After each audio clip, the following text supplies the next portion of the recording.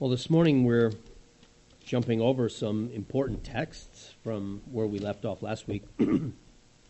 As I mentioned, some of those will make their way back to us, or we'll make our way back to them as we come back in Lent and consider some of the sacrificial passages, atonement passages.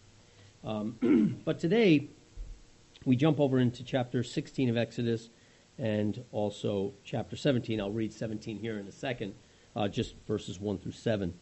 But it'd be worth it for us to remind ourselves where we are and how we got to where we are. Of course, we left off last week with the plagues. God was making war against Pharaoh. He had raised Pharaoh up for this very purpose. He hardened Pharaoh's heart, meaning that he pulled back his hand on that spring-loaded evil of Pharaoh's heart. So hardening his heart was a work he could do simply by pulling back the restraints and letting Pharaoh run to the perimeter of the evil that God would allow. And in so doing, then God hardened Pharaoh's heart, but Pharaoh hardened his own heart. And this battle goes on and on as the Lord draws it out, really making it larger than life that we might see. And he tells us why. He said, so that you might know, and that all the world might know that I alone am God. And so the Lord goes after Pharaoh and ultimately crushes Pharaoh. In the final of those plagues, the last of those plagues, which was the killing of the firstborn, in which Pharaoh's own firstborn son perishes, though the firstborn of Israel is spared. And again, we'll come back to that text later, that of the Passover and God's provision there. But as you know, the result of this then was that Pharaoh finally said, okay, enough. And he lets Israel go this time. And off they go. We know, having plundered Israel by God's sovereignty, the neighbors giving silver and gold and animals, and off they go. They go out into the wilderness. Just get the heck out of here. Enough frogs and lice and darkness and death. And so off they go, and they camp there near the Red Sea. But you'll remember that once again, though, Pharaoh's heart is hardened, and he thinks it's like cold water splashed on him. And he's thinking, wait a second, we can identify with this. Kind of, if I actually I know we've suffered a lot, but if I let go now, it's all been in vain. It's me saying they win. I'm not going to let that happen. I've just let my whole slave force just walk out of the land and leave after suffering such indignities. And so, what was I thinking? Let's go, round up the horses and the chariots. We're going to get them back, and it's not going to be pretty. And so off they go. Meanwhile, Israel, who's thinking, wow, this is great. We've left. We're on our way. The sky is blue. The birds are singing. And wow, the promises of God really are about to come true. And we're going to head to back to our land. And look, we have such bounty with us. And isn't this great? They hear the rumblings coming and the ground shaking, and they look off, back to the west, and there is this big cloud of dust as the chariots and the horses are making their way by Pharaoh to them. And that they turn to Moses and they panic, they freak out, and they say, what the heck? We thought we just had a straight shot to the promised land, and now look at what's going to happen. Now they're coming out to get us, and they're gonna slaughter us out here, and this is going to be horrible. And even Moses is a little unsettled. Asks the Lord, what do we do here? This looks like a jam. And Moses says, the Lord says, you just do what I tell you. You'll go, you'll strike the sea with the staff that I gave you, with which you struck the Nile, and you just watch what I do. And so the people are grumbling and complaining to Moses, and Moses tells them, you just stand still and watch while the Lord fights for you. And in faith, Moses says that, believing God's word, and he has good reason to, because he's seen the Lord fight for them in the 10 plagues, and the pillar of fire and the pillar of cloud comes, and the Lord confounds the army of Egypt and holds them back, allows the Red Sea to open, and there they go through, and then he removes the barrier so that Pharaoh can chase, and he lures them into the Red Sea, and as Israel escapes out the other side, the Red Sea collapses upon them, and the horse and the chariot wash up on the shore. And in chapter 15, as the chariots are washing up on the banks, the shore of the Red Sea. Moses sees this and, in the presence of Israel, leads them in a song of deliverance known as the song, which is in your Bibles probably as the Song of Moses in chapter 15. And they sing together in praise of what the Lord has done. And here we find ourselves now on the other side. And once again, the sky is blue and the birds are singing. And this is wonderful and amazing. And we can't believe it all happened this way. And wow, God really does keep his word. And look at that. And look, you can almost see the promised land from here. It's right around the corner. And things are really going swimmingly. Well, that's a bad choice of words. But they're going very well. They're going very well. All right, so that brings us then to chapter 16. And let me go ahead and read 17 so that we have it. And because all of this now, in fact, in this story, in this little section of Scripture, it's really so chock full with images of Christ that it really deserves several sermons, but we're going to gather them all up into one. And as I say, most of these are right out there on the surface for us to see. Now, sometimes in the Christ in the Old Testament, again, we kind of take the broad view and we say, okay, I see the narrative arc of what's happening here, and I see how this narrative, this plot, if I live into it, if I get it into me, it's going to really help me understand what Jesus is doing, or it's going to help me understand the whole flow of redemptive history. We could take the Exodus as a whole and think about that. And then sometimes you get images of Christ that just in and of themselves just demand you make the connection and that you see them. And we have several here, especially, of course, in the bread from heaven and the water from the rock, the living water and the bread from heaven, the food and the drink that God miraculously provides and provides to sustain them in the wilderness. We have these right here before us. And again, as I say, this whole text is just so chock full, really Exodus 1 all the way up through this, with these pictures of Christ. So let me give the last one we'll discuss today in the Exodus 17 passage. And this is verses 1 through 7. Then all the congregation of the children of Israel set out on their journey from the wilderness of Sin, according to the commandment of the Lord, and camped in Rephidim.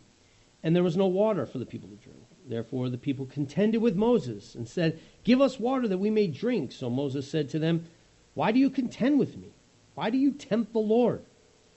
And the people thirsted there for water. And the people complained against Moses and said, "Why is it that you've brought us out of Egypt to kill us and our children and our livestock with thirst?" So Moses cried out to the Lord, saying, "What shall I do with these people? They are almost ready to stone me." And the Lord said to Moses, "Go on before the people, take with you some of the elders of Israel, and take in your hand your rod with which you struck the river, and go. Behold, I will stand before you there on the rock in Horeb, and you will strike the rock, and water will come out of it, that the people may drink." And Moses did so in the sight of the elders of Israel. So he called the name of the place Massah and Meribah, because of the contention of the children of Israel, because they tempted the Lord, saying, "Is the Lord among us or not?" Okay, so that concludes the text. And really, it wouldn't be bad to read the text before ours in chapter 15, because the grumbling on this side of the Red Sea starts there. Now, when we consider this story, a couple things stand out to us. And one of the most obvious is the grumbling of Israel. I mean, it really is cartoonish. It really is, as I said in our word of exhortation this morning, it's really larger than life. It's like you can't not hear it. You can't avoid it. In fact, it's annoying. It rubs you the wrong way. We scoff at it. We think, how dare they? How dare they? After the Lord, didn't they just see what the Lord did for them? Yet, grumbling. They come out of Egypt after watching God deliver in the 10 plagues, and then, God, the God who did that is the God who is now going to let us all die by the banks of the Red Sea. But they grumble. And they ask questions. And they say, "This was stupid. What a stupid idea." to come. What were we thinking? We're just going to walk out of Egypt and they're going to let us go? How stupid was this? Moses, we believed you. We were blinded by your grand dreams of a promised land and by you saying the Lord is with us. But we're so stupid and so dumb. And now we're all going to pay. And they say dumb things like, was it because there weren't enough graves in Egypt that you brought us out here? I mean, what an idiotic, dumb, insulting thing to say. But this is the kind of things they're doing. Again, it's almost cartoonish. But they see the big dust cloud, and they're thinking, I don't see how we get out of this. So we're going to die here. And the Lord delivers in a crazy and amazing way. I mean, that's the other thing that stands out here. The amazing grumbling and the amazing deliverances of God. And so they get out. And they get to the other side, and it's all party. It's all singing. It's all hand clappings and hugs. And isn't God awesome? Can you believe what just happened there? And then no sooner. I mean, it's a couple days. And granted, a couple days without water is a lot. I wouldn't want to go a couple days without water. They go a couple days without water. And they begin to grumble. And they say, this is ridiculous. I mean, if you're going to bring us out here, at least provide, at least have some water. You couldn't think about the supplies. I mean, we didn't think about this. We're going to go through all this, and we're going to get out here only to die of thirst. That's what all this was for, so that we could get out here and die of thirst. That is an amazing plan. This is the stupidity that they're saying. And they come to a body of water and say, okay, this is great. But they go to drink from the water. This is before our text. They go to drink of the water, but they can't drink it. It's bitter water. It's stale. It's stagnant. They can't drink of it. Oh, great. Great. That's even worse. Better we don't see water than that we have to see water, but then we can't drink the water. And the Lord says, Moses, here's what I want you to do. See that tree over there? There's a tree. See that tree? Go get that tree and throw it in the water. And Moses, once again, who by this time is thinking, I don't get any of this, but there's a tree and the Lord told me to throw it in the water. I'm going to do it. Gets the tree, throws it in the water, and the water becomes sweet. And they can drink it. And they all come and they fill themselves with water. And once again, the sky is blue. And the birds are singing. And it's the promised land. We're off to the promised land. Until they run out of food. And oh, great. This is great. We got no food. Fine. There was water. But what do we do? We're going to drink, but we can't eat? We're going to drink, but we're just going to starve out here? So this is the plan. We deliver us. We get us some water. But now we're supposed to fill our bellies with that. I guess we can't eat. And the Lord says, Moses, here's what we're going to do. I'm going to actually give them the gift of food. And not just bread, by the way. I'm going to bring quail in here. I'm going to bring flocks of quail to feed 1 million people. I'm going to bring so many quail in here. They're going to be able to eat meat, at night. They're going to fill their bellies with meat in the evening. And then when they wake up in the morning, there's going to be bread just waiting for them. And you know the story of the manna. They wake up, the dew goes away, and then there's these little cakes of honey-like bread. Not just bread, but sweet-tasting bread. And he just has it there for them. It's just, go take it. Just gifts of bread, just laying there on the desert, on the wilderness floor. Just take it and eat it. And he says, I'm going to test you to see if you'll obey, though. You can just take enough for you. Just 1 omer. And, enough for everyone in your tent. Don't try to gather too much. Don't save it. Give us this day our daily bread. Don't you start saying, yeah, but I wonder if he'll provide tomorrow. I better just, little insurance policy here. I'm going to stick some under for tomorrow. Nope. If you wake up, there's maggots in it. And it stinks. No, the Lord will provide. You're going to need to trust today that he'll provide tomorrow's bread tomorrow. Don't get tomorrow's bread today. There's other wonderful lessons in there for us to think about. You can meditate on those. But the statement, the idea is still there for Israel. Gather today's bread today and trust that tomorrow's bread will be there. Except on Friday when you gather enough for 2 days because it's the Sabbath and I don't want you going out. But of course, they don't obey. They gather too much and it's stinking in the camp. And then on Friday, they're all out there, on Saturday, they go out on the Sabbath to try to gather it and there's none there and they're frustrated. But Moses is angry with them that they're doing this and they're not heeding the word of the Lord in the presence of of his gifts that are given to him, to them. And that brings us then finally to the text we just read in 17, where now they are receiving this daily manna. They've seen the Lord do the amazing thing with the water, but once again in chapter 17, we hit a dry spell. Literally, we have no more water. We're out of water. We're frustrated. And rather than coming and saying, hey, Moses, do you think it would be the right thing to do to pray? I mean, this God who's provided so graciously to us, can we go before him? Can we hold a prayer meeting here and go before the Lord and ask him to provide some more? They don't do that. They don't do that. They once again say, Moses, this was a stupid plan after all because, look, we have no water today. And this is ridiculous, and once again, we're ruined, and we knew it. We knew it the whole time.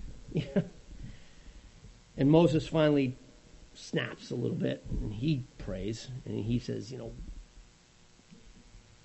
what do you want me to do to these people? He's not even for these people at this point. Now it says, what do you want me to do to them? Like, just give me the word and let me deal with them. And the Lord says, well, here's what I want you to do. Grab your staff. And he's thinking, oh, yeah, good. He says, but we're going to go strike a rock, and I'm going to provide water for them. Well, this is the story that's before us. It is a story of grumbling. No doubt about it.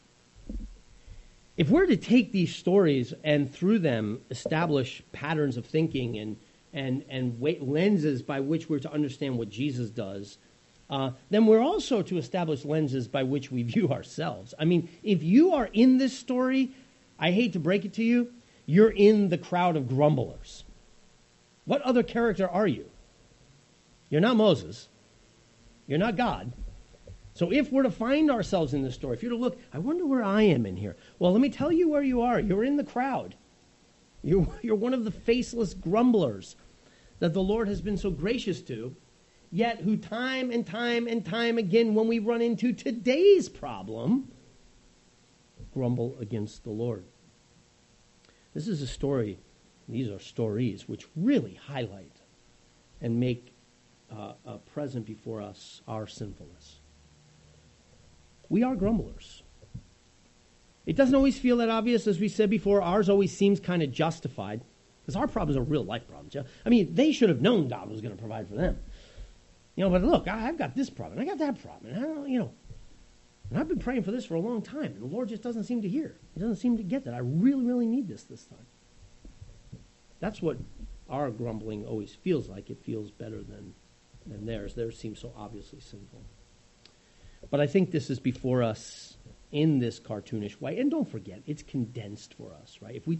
If we had somebody write our bio and just condense all our grumblings, it would be like, did these people do anything but grumble?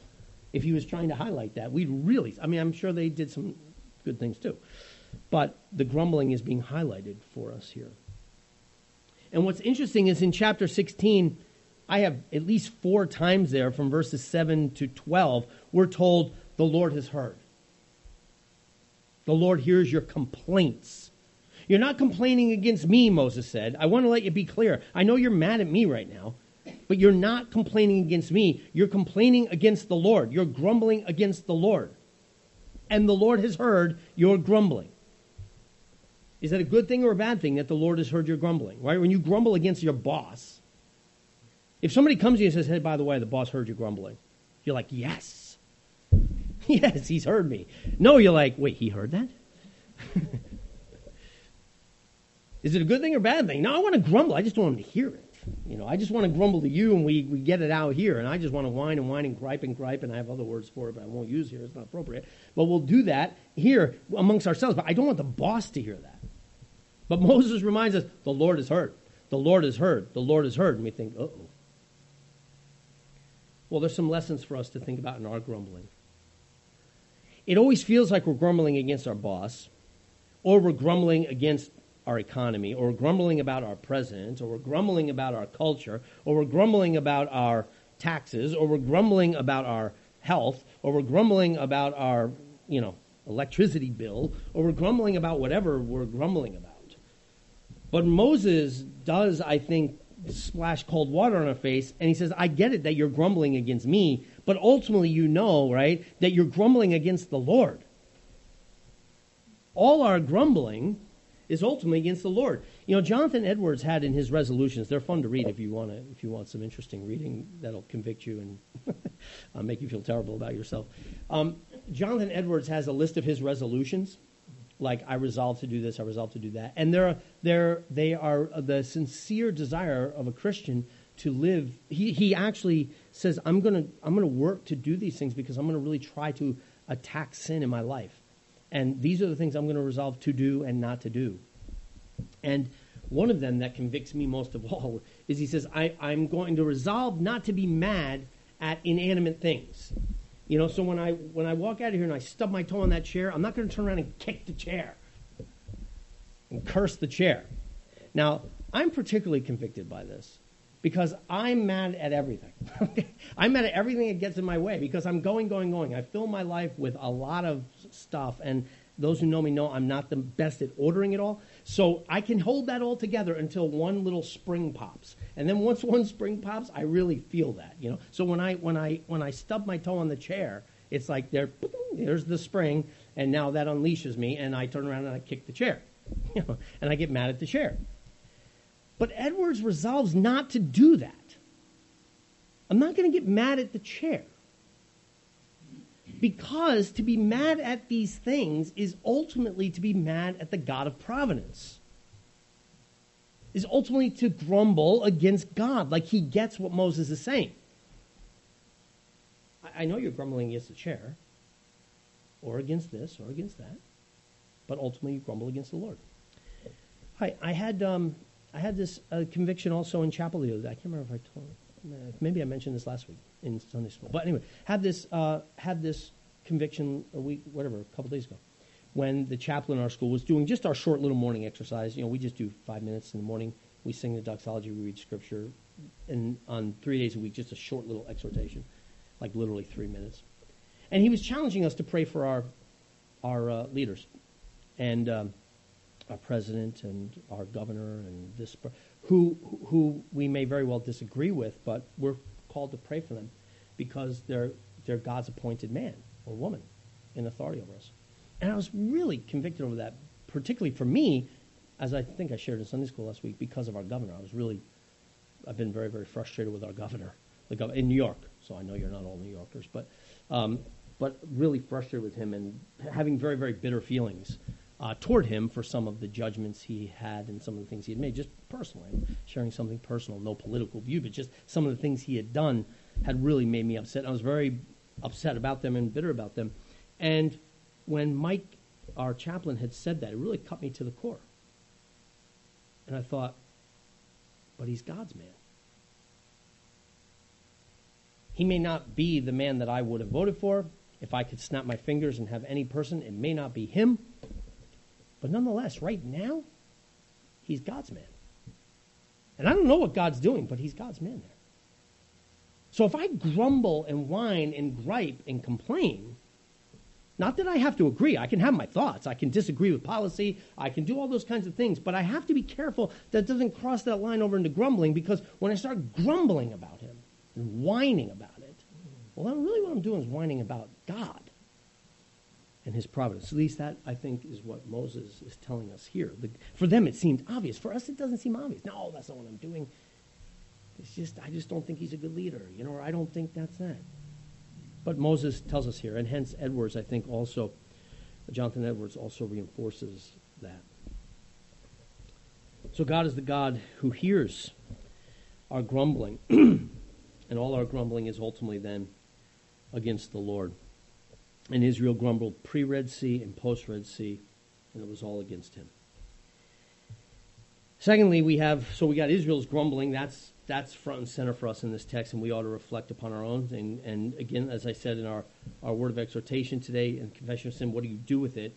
Yes, you should be like Edwards, resolve, work harder at it, but ultimately confess it, repent of it, turn to the Lord and find forgiveness for it. That's the right thing to do with it. The second thing that's highlighted for us here is Moses' leadership. Moses is trying to be faithful. Now he stumbles, and we know the end of this story. We know that finally at the end Moses really stumbles. He will later before he's entering the promised land, also get water out of a rock. But this time he'll be so angry over the complaining of the people, he strikes the rock twice, having not been told to do it. He will strike the rock twice, and the Lord will say, okay, Moses, for that you're not allowed to enter the promised land. Doesn't mean he's not saved. It just means historically he wasn't allowed to see the fruit of all this labor. And that was a real judgment indeed. Moses is saved. But he wasn't allowed to enter the promised land with Israel. Moses cracked. He lost it. But here we see Moses making the effort and going before the Lord on behalf of the people as a good high priest, right? He's being a priest. He takes the needs of the people. He goes to the Lord and bears them to the Lord. The Lord tells him what to do. And now he comes back as a prophet to the people and says, here's what the Lord says. And then as a king, he acts and he tries to accomplish and does what the Lord tells him to do and brings deliverance to the people, whether it's, striking the rock, leading them through the Red Sea. Moses is a very Christ-like figure in that contained in him are all three offices that will after him get divided up, split up among different people. But Moses is maybe the most Christ-like figure in the Old Testament, at least to this point, in that he is the prophet, priest, and king of Israel. All of them are contained within him. Now he's a failure. He's a wonderful failure, but he's a failure at the end of the day. And we see the little cracks coming in the text even here. By time he finally just, he's getting angry with them, and then finally, what do you want me to do to these people? He's starting to crack, and those cracks will be healed, but then eventually they'll break open when he gets, to the Jordan River. But Moses, it's worth us contemplating and meditating upon his leadership, having led them out by the hand of God, and in so doing see the work of Christ, who is the one who leads and provides and represents and reports and delivers. Right? Christ is our prophet, priest, and king who does all these things. But the real picture that's before us today, yes, the grumbling, yes, the leadership of Moses, but the thing that stands out most to us in this text, and which most of it is given to, is the provision of God. We're told again 4 times in just 5 verses or so, the Lord hears your complaints. The Lord heard your complaints. The Lord hears. The Lord hears. The Lord hears. Just as he heard your suffering in Egypt. Remember, that's what he told Moses at the burning bush. The Lord, I have heard their sorrows, and I'm going to come deliver them. Well, he also hears their complaints. And what's he going to do about it? What's God going to do? If we're just reading along the story and we don't know the story, we might go, uh-oh, right? If we're watching a movie and these people are complaining and grumbling against the boss, and then we know the boss is standing right around the corner listening to this, we feel the tension of that. We think, uh-oh, oh boy, how's this going to go down? He's going to lose his job, or it's going to, what's going to happen? We may want to feel the suspense of that, like, the Lord hears, the Lord hears. It's repeated and repeated for us. What's he going to do? Well, his response is really counterintuitive. This is a holy God we're talking about. And we know that God, the God of the Bible, especially the God of the Old Testament, gets a bad rap. What's that? Well, the God of the Old Testament was really harsh. But the God of the New Testament is God of love.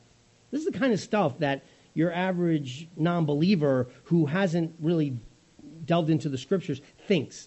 If they know anything, if they know that much, they think, well, the Old Testament, God was very harsh. And in the New Testament, he's loving and gracious and so forth. I like the God of Jesus. I like that picture more than the Old Testament God. Well, have you read these stories?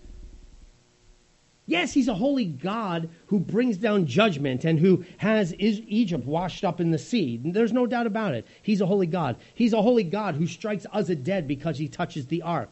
Strikes down the sons of Aaron because they bring strange fire into his presence and worship. No doubt about it. Don't ever forget it. Our God is a consuming fire. He's holy, holy, holy. But the God of the Old Testament is amazingly patient, slow to anger, abiding in loving kindness. His answers and responses to Israel's rebellion and constant grumbling is patience and provision. If God did all that and then the people dare say to God, is it because there weren't enough graves in Egypt? Can you imagine the insult? Is it because there were not enough graves in Egypt that you brought us out here to die? If fire came out of heaven and just smoked them all. If that were in the Bible, we'd be like, okay, yep, get that. Next story, that makes sense. If after all of his deliverance, he brings them out and they say that and God says, you know what, you're done. We get it. That story would make sense in the Bible. But God does not destroy them. He does not destroy them. And what's even more, not only does he not just smoke them right there, like we would probably do if we were God, but on top of that, he provides for them. He provides for them. Not only does he not smoke them, but he doesn't say, "No, you know what? You know what? I was going to give you. This is what we. Again, we could just see ourselves. So, you know what? I was going to give you water. I was going to give you water, but now, you know what? It's going to be a few more days. That's the kind of things I do. So that's what I do with my students, with my children. You know, I was going to give you that, but now I'm not. Now, he could have destroyed them. He doesn't do that. He could have said, you know what? No, I'm not going to do. I'm not going to do it for you, though I might have otherwise. He didn't do that. He actually positively provides for them. He actually tells Moses, tell them, stand still and watch. I'm going to deliver them. He delivers them, crushes the enemy in the Red Sea. Then there's no water. Throw this tree into he turns the bitter water sweet. Actually gives them what they're grumbling about. Okay, watch this. I'm going to bring quail in here. After they're whining and complaining, okay, I'm going to give bread from heaven. Oh, they're disobedient. They need water. You know what? I'm going to give them water out of a rock. Not only does he not destroy them, not only does he not give them what they deserve, he actually provides for them again and again and again. And he does so in these dramatic, powerful, public ways in which you can't say, was it God or was it just the weather? You know, it's like, if he sends a big rainstorm in there, you might say, was that God or was it just a low pressure system? He does it in the most dramatic way. It's bitter. You throw a tree in there, and the water becomes sweet. Hard to wonder what happened there. It's just, I don't know what happened. It's that God said do it, and the water became sweet. I mean, okay, maybe a whole big flock of quail could come by. But I mean, I've never seen this before. They call it manna, meaning what is it? That's all they can call it. Because the dew rises and there's cakes of honey bread for them to eat after the Lord said he's going to do it. I mean, it's hard to do anything other than give God glory for what he's done. And when a rock cracks open and water starts gushing out of it in order for you to drink, it's hard to give anyone glory but God. When the Egyptians get washed up in the Red Sea that just opened up for you to walk through and now collapses on them, hard to give glory anywhere other than to God. God provides, and he provides in such a way, like he did with the plague, so that you might know. What does it mean? Now again, our grumbling always seems justified, and God's provision to us always seems right. Our grumbling doesn't seem as obvious, and God's provision doesn't seem. That's why you need stories like this. Because they remind you that when you grumble against the chair, you're grumbling against God. And when you enjoy that meal that you'll enjoy this afternoon, that's just as much God providing it as providing manna in the wilderness. I just told my students this. We went through the doctrine of providence together. And so when we see miracles, and we long for miracles, miracles, you can see the powerful hand of God at work.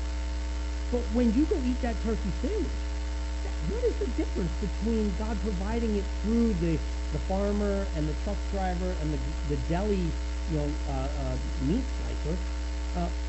What's the difference between God providing it through those means or God just laying it on the ground for you to eat? It's still God. But you need these kind of larger-than-life stories to remind you, hey, my grumbling against him and is ultimately against him, and everything I have is ultimately from him. Even though how many times did you grumble this week? Yet you still have to touch the food. The heart's still beating. There's still oxygen to breathe. There's still beautiful snow on the ground. There's food on our table. The Lord provides. And it's him that we grumble against, and it's him that provides. What is Israel's problem? Well, let's talk about it. The problem is that we seek our contentment in the stuff and not in him. At least that's my problem. So when the stuff goes away, the grumbling comes back. Right? The stuff, I have the stuff, the grumbling subsides. The stuff goes away, the grumbling comes back. Because we must find ourselves, just like we said last week, I was seeing that little image from Scarlet Letter with Chillingworth and Dimmesdale. Because Chillingworth had made Dimmesdale the center of his life, and so all his whole life became about was hatred towards Dimmesdale for what he did to his wife, that when Dimmesdale finally died, Chillingworth just kind of withered away because his whole life was centered around Dimmesdale, around something finite, around something that couldn't sustain him. And so when it went away, he withered away. But the same is true on the positive side. When we build our life around stuff, when we build our life around the gifts of God, when they become the center thing that's supposed to hold us together, well, when the outward manifestation of those gifts goes away or weakens, well, then we weaken. Because it's all we've got. And the grumbling, it starts to go away. Our identity goes away. Or our happiness goes away. Or our contentment goes away. And so we begin to grumble. And therefore, it's not until we learn to build our lives around that thing which will never, ever, ever diminish. The thing which alone can sustain us. The center which cannot fall away. When we anchor ourselves and orbit ourselves around that we can begin to be able to go. Because it will never, ever, ever, ever let you go. It will never weaken. It will never fail. Israel had the God of bread and water in their midst. He was traveling with them. He had manifested himself over and over and over again to make people shopping.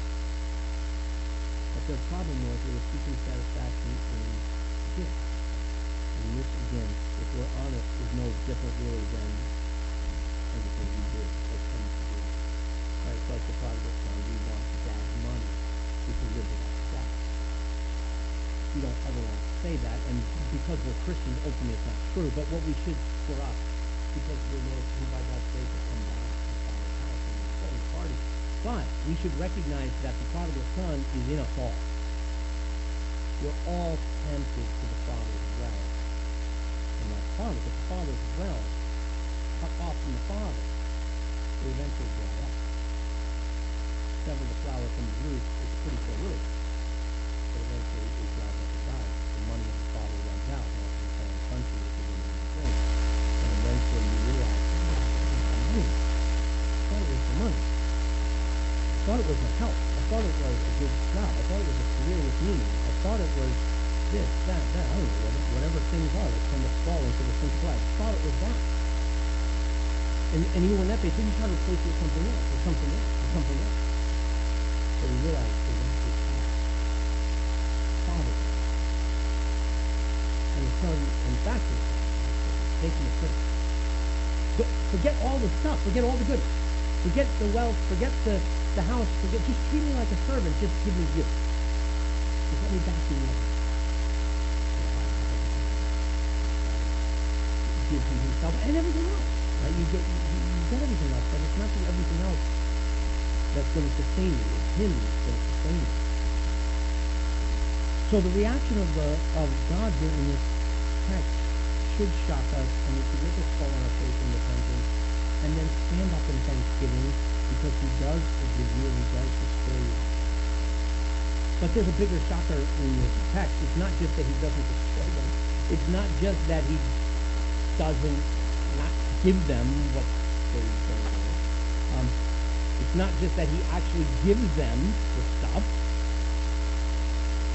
But that passage in chapter 17 really takes it to a level that is beyond anything. If everything else is counterintuitive, this passage in chapter 17 is really mind-blowing. Because he doesn't just provide water, you'll notice. Hopefully you caught it. But He doesn't just provide water in this. It's not like, okay, they're lacking water, throw this thing in there. Okay, they're lacking bread. Here's bread from heaven. Oh, we're lacking water again. Okay, let's do it a different way. Hit a rock and water comes out. No. Something much, much, much more deep is going on in this. And it's like the culminating story. Everything reaches. Moses is reaching the people are like, well, maybe we should get rid of Moses. Maybe it's time to go back to Egypt. We had it so much better back then. Everything's kind of reaching its climax. And then God speaks to Moses and he says, Moses, here's what we're going to do. We're going to do, yes, Moses, what should I do to them? And he says, okay, here's what we're going to do. Get your staff with which you struck the Nile. He didn't say, get the staff that I used to deliver the people. He says, get the staff by which we brought judgment down upon the Nile. Remember we turned it to blood? Get your staff with which you brought before me judgment, and let's go. Follow me and bring the elders, because I want them to see this too. This is like the old man saying, get me my belt. I remember this song. Get me my belt. And let's go. Going out behind the woodshed. And again, if we're just tracking with the story and we don't know where this is going, like, finally, it all reaches climax and it's reaching up. But you talk about counterintuitive. Forget counterintuitive. It's shocking what happens next, because he says, let's go out here. We're going to go out to the wilderness to this rock. And here's what we're going to do, Moses. I'm going to stand on the rock. And then I want you to take the staff that we use to bring judgment, that Moses is probably thinking, great, I'm going to start striking all the people of Israel with. And they certainly deserve it. Again, had God smoked them, we'd all been like, yeah, okay, we get it. But he says, Moses, I'm going to stand on this rock. And then I want you to strike the rock while I'm on it. Oh, there's going to be judgment. We're going out behind the shed. And we're going to use the belt. But you're going to use it on me. Strike me. Strike me with the blow that they deserve. And I'll provide for them that way. This is beyond the other stuff was amazing. This takes it to a level that we just can't even imagine. Wait, what just happened there? And for a reader who's just scanning through the Old Testament, you'd read right over, they'd be like, oh, you're standing on the rock, I don't know what that's about. And you strike the rock and water gushes out of a rock. You're thinking about how's water come out of a rock? And missing what just happened. Paul says to the Corinthians in 1 Corinthians 10, hey guys, their story is our story. They were all baptized just like you're baptized. They were baptized in the Red Sea, we get it. They're baptized into Moses, we're baptized into Christ. They ate the bread from heaven, you eat the bread from heaven. They drank, he says, from that spiritual rock which followed them. And then he throws this in there. And that rock was Christ. Christ, of course, is everything in this text, right? He's Moses, and he's the water, right? He comes to the woman, that adulterous woman at the well, right? The Samaritan woman, and he says, "Ma'am, if you knew who I was, you would ask me for water, and I would give you living water, which if you drank, you'd never be thirsty again." I'm the living water, and we know that he's the bread from heaven. He said that whole long passage in John chapter 6, right? You guys are looking for manna, right? You're looking for the goodies. I'm telling you, I'm the bread. It's me you need. It's not your bellies filled. I'm the true bread from heaven. If you eat my flesh and drink my blood, you will never go hungry. Jesus is Moses, and Jesus is the water, and Jesus is the bread. But shockingly, we know he's also the rock from which the water comes, which is struck.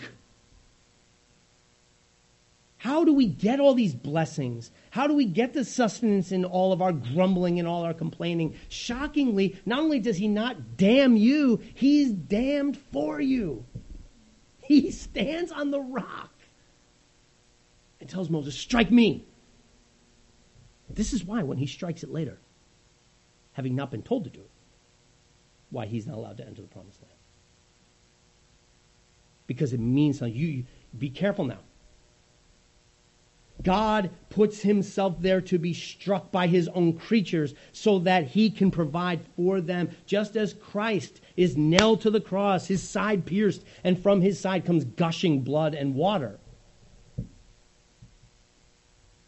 But we dare not. We do that by his authority and by his permission. The question that the text ends with in verse 7, the last verse of all that we've read today. So we called the name of the place Massah and Meribah because of the contention of the children of Israel and because they tempted the Lord, saying, is the Lord among us or not? Where is God? Is he here or not? Does he care? I heard Tim Keller saying once that when he spoke to the victims, the families of 9/11, and he said, when you ask me why God would allow this, he said, I can't tell you what the answer is, but I know what the answer is not. I can't tell you why God in his providence let you go 3 days without water. I can't tell you why he let you come out here without enough bread for the trip. I can't tell you what the answer is, but I can tell you what it's not. I can tell you what the answer cannot be. It can't be that he doesn't care. Because look over there. Look at what's happening. Look at Golgotha. Look at the cross and see what your God does. I know when you grumble today and when I grumble today, because God just doesn't seem to be here with us and God doesn't seem to be answering, we do the same stupid things that they do. Is God here or not? But you're looking at the wrong place. Look over there. Look at what's going on in that rock as he's being struck by his own creatures so that you can have water to live. I know you don't understand why he's not here right now doing what I would like him to do. But before you start asking, is God real? Is he serious about this? Does he love me or not? Look over there. Because there he is being nailed to the cross by his own creatures so that from his side might flow streams of living water. So that his flesh might become the bread of life. That if you will eat of that, forget the flesh. The flesh fails. Jesus says in John 6, but the Spirit gives life. Look at him. Eat of him. Drink of him. And live. Let us as grumblers be aware of our grumbling today. But not be destroyed by it. Let us recognize our grumbling and repent of it, but let us run to the streams of living water. Let us run to the rock that was struck on our behalf, that through him we might live. Let's pray. Heavenly Father, we thank you for a story like this which exceeds anything we can imagine. It goes to places we would not ever dared to have written were it not inspired by your Spirit. For Father, this story tells us that you are such a God so far from being just harsh, that you are a God who would stand in the place of his wretched, sinful people and bear the judgment that they deserve so that they might be fed, so that they might be sustained. Lord, we thank you for the life that you give to us by the death of your Son. Forgive us our grumbling. We confess it today that we are by nature a grumbling people. Forgive us, restore us, empower us to run the race with endurance and with our eyes fixed on Christ and with our hope fastened to him. But Lord, we know we are weak and our hearts are prone to wander. So we thank you for your Spirit, for we know that it is the tethering work of the Spirit that holds us to Christ and not we ourselves. We thank you that it does not depend upon our grip. As Jesus said in that passage today, no man comes to the Father except you draw him. So we thank you that you've drawn us. Sustain us, we pray, in trust and faith by your Spirit. We ask this in Christ's name. Amen.